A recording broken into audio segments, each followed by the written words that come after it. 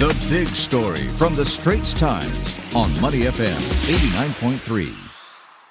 And if global warming continues at the current rate, Singapore could take bigger hits from climate change. Hello, I'm Olivia Quay. In a major report yesterday by the United Nations top climate science body, climate change is widespread, rapid and intensifying, with some effects like sea level rise now irreversible over hundreds of years. So to limit this accelerated pace, deep cuts in greenhouse gas emissions must be made in the coming decades.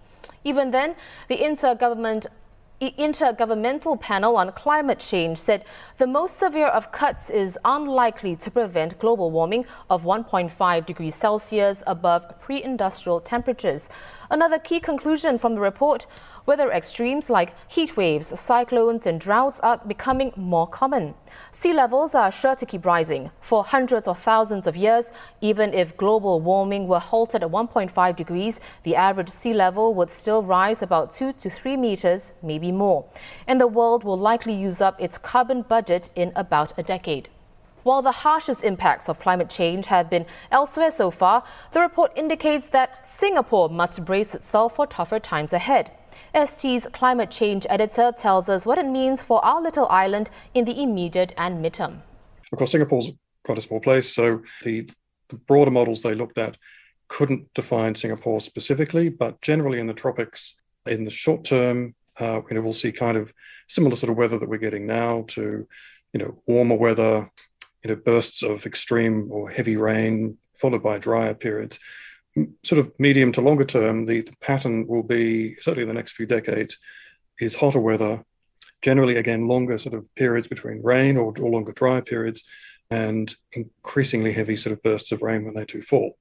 Now, that, of course, is the heat is certainly exacerbated by what's called the urban heat island effect, which, of course, is the heat both generated by buildings and cars, but also trapped by buildings and roads. So the overall temperature increase in Singapore to date is a bit higher than the global average, so it's about 1.8 degrees, and part of that is due to heat being trapped by buildings and generated by buildings, industry and transport. So Singapore is already thinking deeply about tackling heat, increasing heat in the future. So it wants buildings to be a lot more efficient in the energy that they use, but also the energy or the heat that they generate. So air conditioning units are a big source of heat. So the government's sort of mandating those to be much more efficient, the chillers, for example. Buildings also need to use energy inside more wisely, so lighting. The other thing too is, of course, roads are a big source of heat because it's black and they absorb heat during the day, and of course they radiate the heat at night.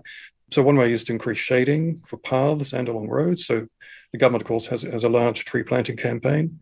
Going forward, electrification of transport will also cut heat and emissions and improve air quality from transport. So we're gradually phasing out internal combustion engines from cars, trucks, buses, and so forth will be a big plus in many ways. But also, phasing out fossil fuel use from electricity generation. Industry will also reduce, again, air pollution, but also heat generated by big factories, power stations, and so forth. ST's climate change editor, Olivia Quay. See you tomorrow on The Big Story.